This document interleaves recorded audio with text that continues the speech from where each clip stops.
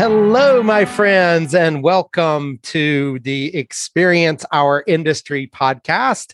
As you know, I am Dr. Brian Greenwood, and I am super excited today to be here with a 2010 graduate of our program, Heidi Diestel-Orrock. How are you, Heidi? Hi, good. Thanks so much for having me. Oh, I'm so excited to have you. So Heidi is currently the vice president of marketing for Diestel Turkey Ranch. She is a fourth generation family farmer, and obviously, like I said, alumna of our program. And I have to say, Heidi, you were one of my all time favorite students. I had just kind of gotten my feet under me while you were here at Cal Poly, and so you were one of the first to for me to like see the 4 years, right? So because Drush and I got there and got here to Cal Poly in 2006, and then you graduated in 2010. So you were kind of like my first the first group that I saw through to completion, and just always had such a big smile on your face and such a great student, and just always a pleasure to be around. And so I'm super excited to talk to you today. Thank you. Likewise. It was, a great experience. Definitely, in part from you as well. Well, I appreciate that. And let's go back and let's talk about how you ended up at Cal Poly and all of that jazz. So, where did you grow up? Remind me where you grew up, Heidi.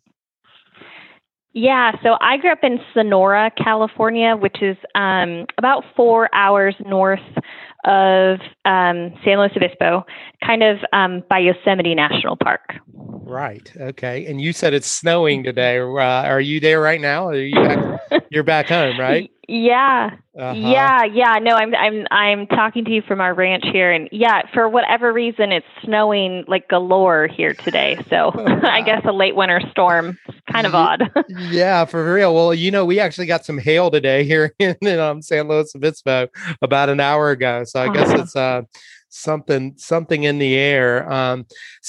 Obviously, I said you were a fourth generation farmer. So when I asked what your mom and dad did while you were growing up, that's I guess pretty obvious. Although I could ask, were both your parents involved with the family farm? I think they were, right? Yeah. Yeah. Okay. Yeah. Yeah, no, they both were. My dad more so, from the operational side, and my mom from the sales and marketing side. So yeah, both working parents, full time. It was a crazy house. Right on. And so you're following in mom's footsteps then on the marketing side, right? Yeah, exactly. I spent a lot of time with her growing up, and a lot of time in grocery stores. And it's the thing that probably came the most natural to me as well. So, right. It's my whole world, sales and marketing and kind of all of that front facing, really the experience that anyone has with the brand and upholding that kind of value. Right. Well, I'm super excited to get there and talk about that, but let's talk a little bit more about growing up. So I don't know if you remember or not that we share growing up on a farm as one of our shared attributes there. I grew up on a tobacco farm in eastern North Carolina, and so growing up on a turkey farm in California, we have some. I guess there's not a lot of similarities, but the similarities of being on a farm obviously are there. So, what were you into growing up? Were you big into sports? What was your jam? Yeah, totally.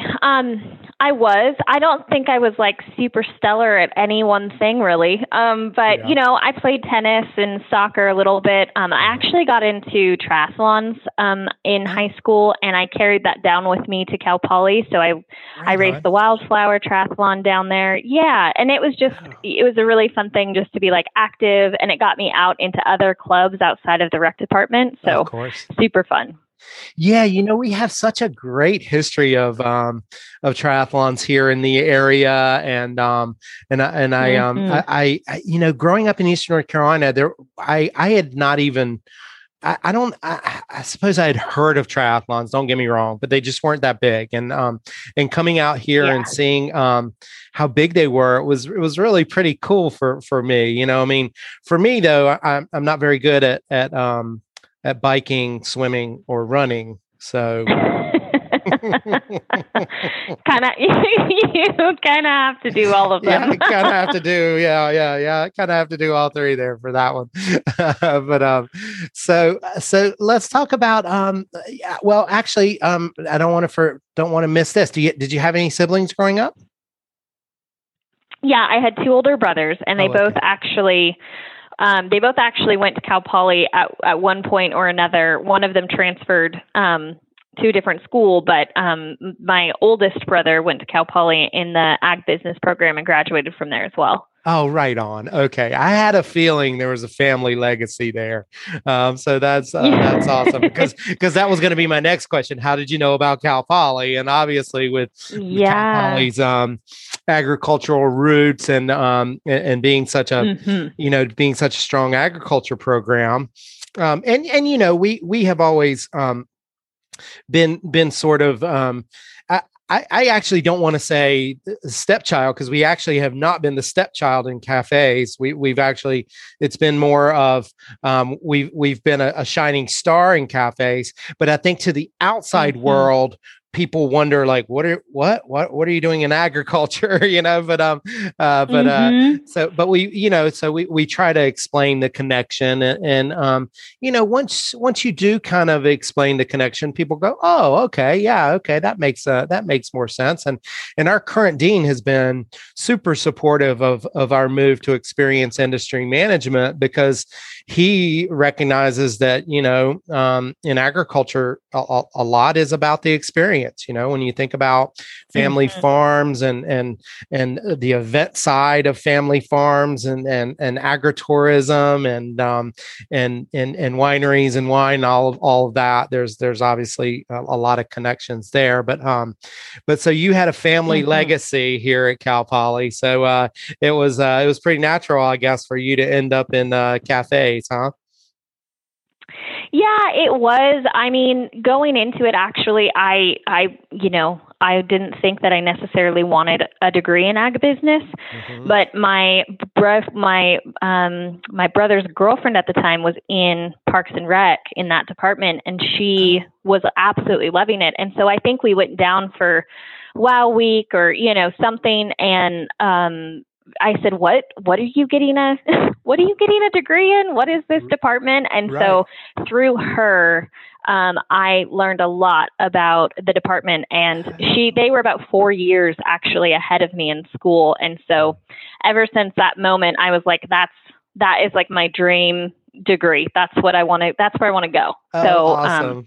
That's really how I found out about it. 'Cause that really made it come full circle. Right. Well, we'll talk more about the experience industry management shift that we've made, but just from hearing you talk already about the experience with the brand and all that, I know everything's gonna resonate with you. And we were already, I think, even back in 2010, we were already starting to make some moves towards understanding more about the experience economy and that element. But let's talk a little bit about your time at Cal Poly. So, I like to ask this of all the podcast guests, like, is there a moment during your time in San Luis Obispo? We always talk about, we have our little slice of paradise here in SLO. And, it seems like almost everyone I ask when I say, is there like one enduring moment, they have a hard time with that one enduring moment. But were there enduring moments or something that really stuck out during your 4 years? Oh my gosh. Yeah. I could see how everyone struggles with that. I think every moment. Yeah, right. I mean, it's just such a gift. Like, it is really an incredible experience. It's such a wonderful town, and there's so many moments that I loved. I mean, I think one of my most memorable wasn't even in San Luis Obispo per se, but Right. I was part of an adventure tourism class, and as part of the class, we traveled to Costa Rica, and that was like, this is awesome, like just pure awesomeness. That we studied, we took our finals, and then we went to Costa Rica for like a week or 5 days or something like this. It was fantastic. That was with Jacobs, wasn't it? Yes. Yeah. Yes, of course. Of course. Yes. And we had such a he led some really, really great trips that I know were really real big highlights of the experience for so many. And so we miss Jeff and JJ and the family, and I hope he gets a chance to listen to this. We'll give him a special shout out there. So I can imagine that would be a special memory. So let's talk about while you were at Cal Poly, like what you did to enhance your skills and your experience and that sort of thing. Were there professional development elements that you engaged in while you were here that stand out as something that you would recommend to others, or are there things that you regret that you didn't get involved in? Yeah, I was one of those kids who I wanted to be involved in as much as possible. And so I got into the rec program and just tried to, lend a hand and participate in the program as much as possible. I'm sure that there were opportunities that I didn't do, but I helped, every year plan the banquet and the auction, and that was super fun. We had a lot of different classes that we would get involved in, that, maybe there was something planning wise that we had to plan for or, participate in. Yeah. So I was usually heading up something like that. I think I put on like a bunco tournament in the vet hall one year. I mean, it was just, anything and everything, but, for me, it was really, for me, it was really about getting invested in the community and just making contacts. Like half of college, in my opinion, is really branching out and developing relationships and contacts with those that you can, because that's, the learn by doing motto is so critical. And I think that is really what helped me kind of just guide me through the degree. I was kind of swaying between the events hospitality and, sustainable ag tourism. Right. And so, I just tried to get involved as much as I could. Well, I definitely remember that about you, and remember all the time, all the co-curricular and extracurricular things that you were involved in. And that's some great advice for current and prospective students for sure. So let's talk about the post Cal Poly years. You took an interesting route right out of Cal Poly. So you went and got your master's degree in counseling and health psychology. So I assume that you were thinking you were not going to go back to the family farm by that with that master's degree. Is that right? Yeah, in my first couple of years at Cal Poly, I was a personal trainer, and I worked at Kennedy's, and there was always a barrier to people's success, health wise with just kind of like emotional or just psychological kind of barriers. Really, they were just unspoken barriers. Folks would come in and say, I have these goals, or I want to do this, or I want to train for that. And some were very successful, and then others just, they'd get so far and then they'd disappear off my client list, and then they'd come back and I just, through all of my experiences at Cal Poly, I did some internships, and I just recognized that I was really interested in psychology. Funny enough, I never took a psychology class in my undergrad program. Like, never. Really?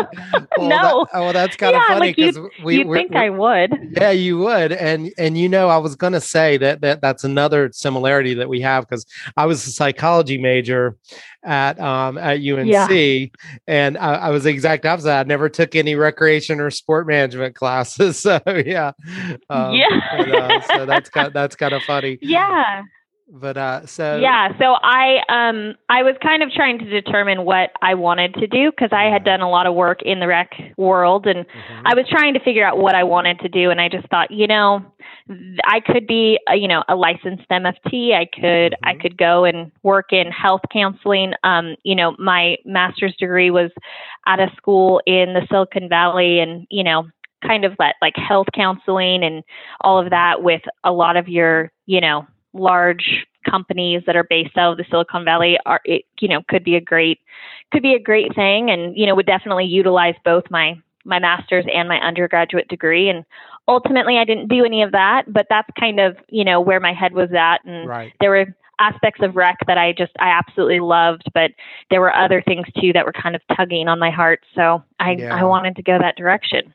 Yeah, of course. And as you were talking, I was thinking to myself that like that's one of the things I remember about you is that you had a great deal of empathy for people. I could tell that you really wanted to help people, and that was those helping type people definitely we have a tendency to get drawn to psychology for sure, because we want to try to understand how to help people more, right? And so that's awesome, and I love that you did that. So let's talk about the family farm. Having grown up, like I said, on a farm myself, we were on a farm where we didn't have to worry about branding, right? We didn't. Nobody could walk into to the local convenience mart and know that we had sold the tobacco to for the cigarettes or whatever. we didn't really want to be associated with that brand anyway. But I having not grown up out west, I didn't really know Diestel Farms or Diestel Turkey Ranch until obviously I met you, and then I walk in Lassen's or Whole Foods and I'm like, oh, hey, I know them, and so I will say I'm not trying to just butter you up, but we have been buying Diestel turkeys ever since we met you. Thank you. Yeah, of course. And it's such a fabulous brand. It's such a fabulous story. I would love it if you don't mind. I would love for you to kind of tell the story about your family's farm, and also, if you don't mind, tell how you ended up back there. So go for it. Yeah, totally. So, the brand, is our family's last name, Diestel. And, our family has lived in the Sonora area where I'm from and talking to you from today since, the 1900s, basically, late 1800s. And so deeply rooted in this community. And the family was always farming of some aspect and farmers. But my grandpa, or my great Uncle Ernest Botini, he was raising turkeys, and my grandpa kind of grew up with him, learned from him, and my grandpa formally started Diestel Turkey Ranch in 1949. And at the time it was just like one farm. My grandpa would haul the birds down to the pier, the San Francisco Pier, and he made relationships with chefs, and it was just a very seasonal business, and it was a good business to be in, but it wasn't anything, we weren't trying to be a brand, if you will. My dad, he grew up in the industry and, farming on a farm. And he just felt like we had something special. And one of like the core, kind of elements of our family and our family's farming values is really to just let the turkeys be turkeys and work with nature as much as possible. And, a lot of the things that we read about today as it relates to sustainability and regenerative ag and, all of this discussion. And that was kind of just the fundamentals of how we approached farming. And so in the 1980s, my parents, my parents met at college. They worked, they had different professions, and then they decided to come back and buy the ranch and kind of take the fundamentals and, the Diestel brand, if you will, and take them down to the San Francisco Peninsula and kind of just sell into what truly was like more butcher shops. Natural and organic foods were in that time, just feels like a century ago, but it's not. Right. 35, 40 years ago, it was just a vitamin shop really, or, your health nut shop, if you will. But right. Sometimes there wasn't even a meat component. Meat wasn't even being sold in the natural and specialty foods. And right. So little bit by little bit, my parents literally took a phone book and started selling, door to door. Truly. Wow. The birds were antibiotic free. Mm-hmm. Yeah. I mean, there's no cell phones. Right. Yeah, right. So at that time they were antibiotic free, vegetarian fed, and that was like a novelty. Like that was speaking a different language. Nobody, I was gonna say, no one knew about that then, right? Yeah. No one knew. No one cared. They were like, really, right. Whatever. But the taste and the quality and the consistency and flavor, it spoke for itself. And so, right. Fast forward to now, and right, we are mostly a Western brand and very well known for our holiday birds, but we have a whole plethora of offerings throughout the year, from right. fresh ground turkey to deli meats and sausages and all that sort of thing. And then, of course, we have the full gamut, right? Like we still have our antibiotic-free, vegetarian-fed, like the original Diestel turkey, as I call it. But then we also have really specialty programs, like an heirloom varietal or a pasture-raised varietal, and right. Organic, of course, intermixed throughout some of that. And some of our products aren't organic, but for us, we really grew up with the natural and organic food industry. Right. And I think growing up on the ranch, I was done with it. I mean, I was tired of it. I was like, oh my gosh, if I have to go to another town and visit their grocery store, I'm just going to keel over. And I think through my whole, it was so much, right. But because we were small, my parents were entrepreneurs. We literally did everything with them. I did right. demos constantly growing up. It was just right. My family lived and breathed this business. And so when I got away to school, I was like, I'm doing anything else besides, right. Turkey farming. And right. I can imagine.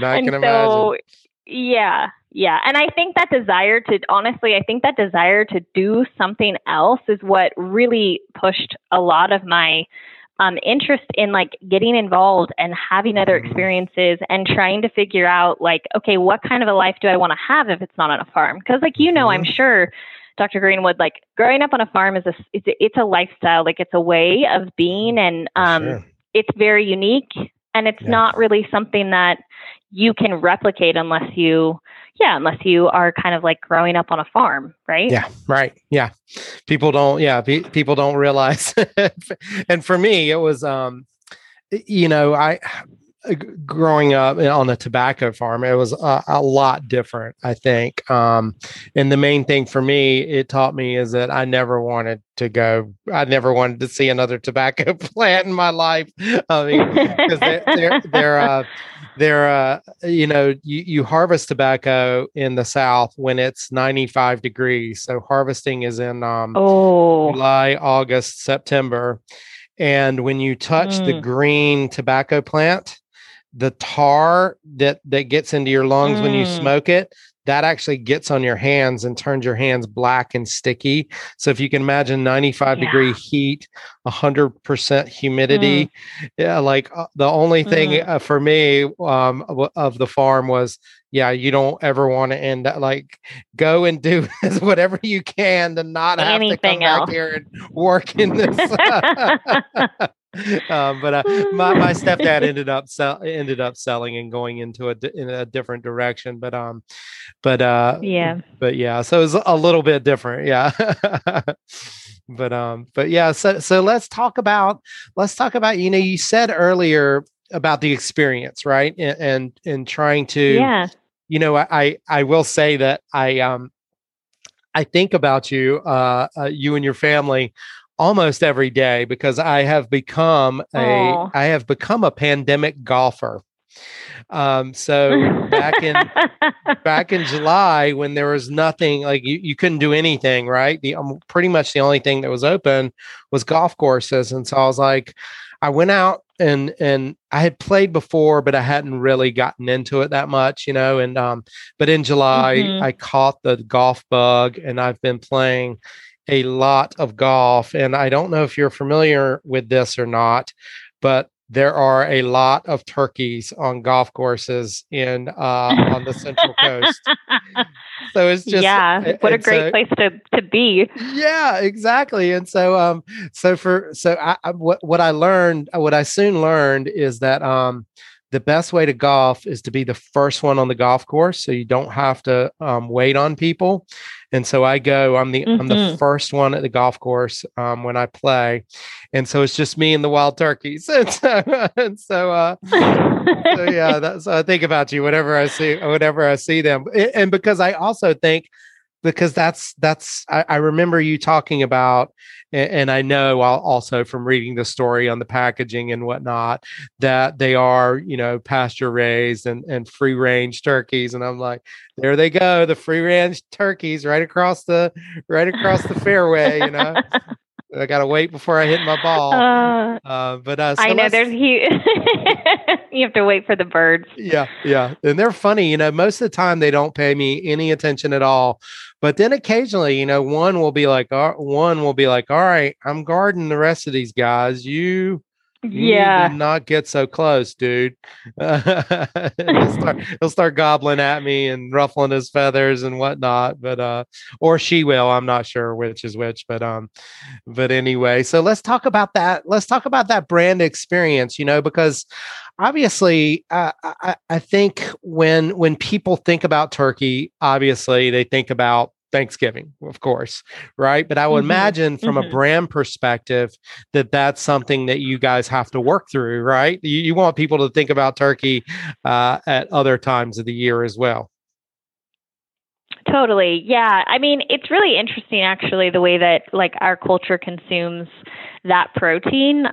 Because, if you think about like your average meal, you're going to use chicken. Like if you're going to go make something for dinner, you're going to use chicken. Mhm. And, turkey is used at Thanksgiving. It's used as a ground turkey, or, if you're going to have a sandwich, turkey is going to be in your sandwich. And Right. so, Yeah. having that discussion of like, know your turkey farmer is a little bit foreign, and you get Mhm. kind of some odd looks at times as to what do you do, why do you do that, but Right. for us, like there are a lot of companies that are chicken and turkey, and so like turkey is just kind of a small subset of what they do, but for Diestel, like turkey is really all we do. So Right. we it's interesting because we would have like tours out to the ranch of Whole Foods, or our other customers, and sometimes we would have like multiple busloads of people coming up to this little ranch, busing them from a couple hours away for them to have this experience with the brand, and Right. a tour of the ranch, or just of this one ranch per se. And Mhm. it's like in my head. And at the time when I was in school, Kendi Root was teaching a lot of the events programming, and I'm like, oh my Right. god, there's so much of my degree that I'm using right now to host these events, to Right. have a lasting, like super memorable experience with our brand and with our Mhm. products, and just kind of want to talk about it when they leave, Mhm. right? Mhm.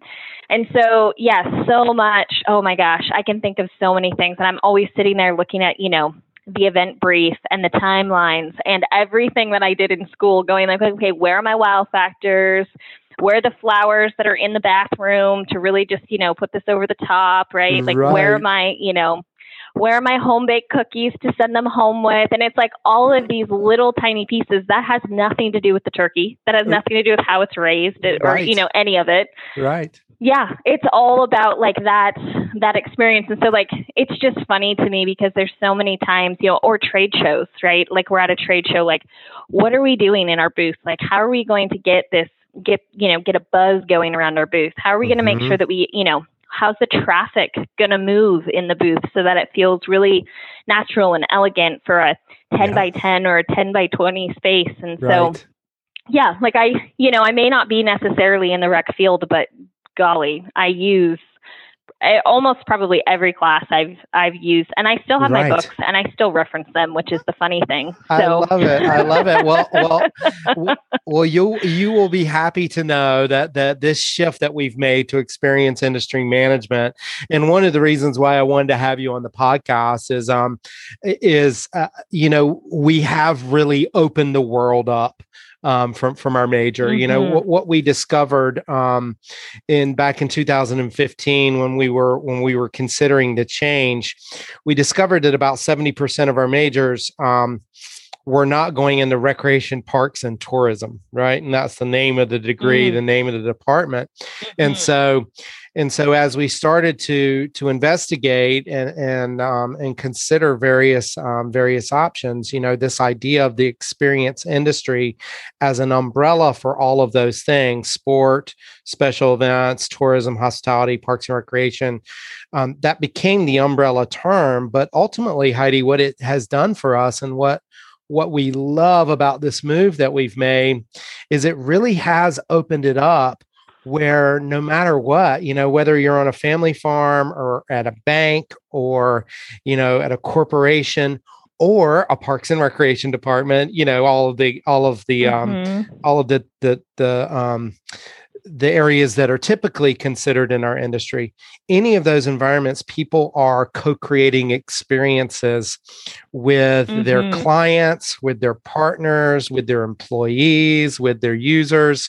And so, I know you probably didn't even mean to do it, but when you were talking about earlier, when you were talking about the experience of the brand, that's ultimately, that's ultimately now what we teach. So, our old, RPTA 210, which was programming, that is now experience program design. And so, and so we've just made some shifts, along those lines, and storytelling is a big part of it. And you guys, I obviously I knew you and I had heard a little bit about your story, but I remember the first time we bought a diesel turkey and taking it home and reading the packaging and going, oh, yeah, wow, that is so cool. I did not realize. And so, and then hearing you talk even more about it today is pretty cool. But I imagine that. Well, and that's great. Go ahead. Sorry. Yeah, that's great though, because that's exactly that probably was like was it like a whole bird that you were reading, that like wallpaper print? Yep. Yeah. And that's exactly like, I think that, not necessarily my generation, but a little bit of my generation, but some of the younger generations that are up and coming. I mean, it is such an experience driven world. Yeah. I think, social media is a huge component of that. And just, how people are consuming, how they're consuming data, how they're consuming like the worlds around them. And then just that experience is so important. And so it's really funny because, as we look at our space and our industry, we have really, really big food players coming into the space, and natural organic food has just been imploded upon with, venture capitalist money and just, huge, huge industries. And most industries, the way, that type of pressure, it succumbs to the little brands or the more regional brands, basically, kind of disintegrating or being purchased up. And you have a lot of integration that's happening between, very, very big banners like a General Mills or a Tyson or a Cargill or something like this. And it's funny because when we were looking at our turkeys, we were talking with a graphic designer and we were really looking at the landscape of our branding and our portfolio of products. And I kept coming back to this and I'm like, it's just not something that you can just put a seal on your product and say like, oh, it's here's the seal of approval. Like there are so many reasons why this product is different. And so I said, and with the graphic designer's help, we developed that scatter print so that you could have the experience that you just described, which is like, I took it home, I'm making the turkey, maybe I'm going to keep the bag for a minute to reference the roasting instructions. But if I want to, like, I can read all of the ins and outs of this story and the family secrets and, you know, who we are and what we do. And then that experience, hopefully, and that knowledge is kind of like a lasting power that drives you to go, I'm looking for my deli meat. Oh, and hey, look at, I recognize that brand from there, from what I learned. And so, it's experience is everything, and it's not going to go away. It's only going to continue to, you know, be a part of the way that we drive together. I mean, I think COVID also has enforced that with so much time on Skype or Zoom or whatever. So it's such a great degree. I mean, it's such a great degree. Awesome. Well, yeah, we are proud. We are proud of it. And we of course love talking to alumni, and seeing your success and you know, reveling in that success with you. You know, whenever I walk through Whole Foods or Lassen's and I see Diestel, I'm like, yay, I know them. And so it's so awesome. And you know, and I will say, Dr. What we call her Dr. Rue now, Jerusha, because she adopted Dr. Rue because she green and he green was not a very good that was not a very good label, I don't think. I think she got sick of that. Dr. Greenwood. Wait, which one? Oh, he. No, her. Exactly. So she adopted Dr. Rue, but she gets the ground turkey for sure a lot, and so that's great. And you know, I thought about Heidi, like, should I delay, and should we delay in podcast taping until a little closer to Thanksgiving to try to help you out a little bit more? But then I started thinking to myself, they probably don't need help around Thanksgiving. They need help. They need help in the middle of the year, right? To get more people to buy turkey in the middle of the year, right? But 52 weeks a year. You're right. That's right, exactly. And so hopefully we'll get a few more Diestel turkey buyers out of this group from your fellow alumni and students, knowing and being proud of that this brand being associated with Cal Poly and with our program. And just want to thank you so much. It's so great catching up with you. I like I said to you earlier, you have a special place in both me and Jerusha's hearts in terms of being that first cohort of students that we got to see go all the way through. And you know, Cal Poly and San Luis Obispo has become such a special place for us, and it's always great to hear from and get to talk to alumni. So thank you so much for taking the time. Any parting words, like you know, as someone who is a part of a iconic Western brand, any parting words for people out there that are interested in marketing and branding and you know, really being successful and trying to tell that story for a brand? Any advice you would give to students? I think that the best advice that I can give is really just to get involved and to network. The people that you meet is how opportunities present themselves. And, you know, you have to get out. You have to not be afraid to work for free. You have to invest your time, your effort, your energy, and you will reap the benefits of that. And, you know, one thing I didn't mention, but, you know, my internship I did in San Francisco, and it wasn't a paid position. And so I worked for 3 months for free, and I didn't know, you know, budget wise how I was going to swing it, but it taught me so much, like leaps and bounds about what I loved and what I really didn't want to do. And it drove so many decisions for my future. And I didn't waste more time trying to figure out that I didn't want to do something, you know? Right. So great. Like I didn't get paid, but I reaped so many more benefits to not spending more time in an area that I knew wasn't my future. So I would say just just really, really dig in and apply yourself with your own communities, with the communities around you. And just, yeah, don't be afraid to invest some time and effort and energy. You're in college. You have the luxury to do that. And that's the amazing thing. You're not going to be strapped down with a 40-hour work week and children and, all that comes with life. So just try your best to take advantage of that.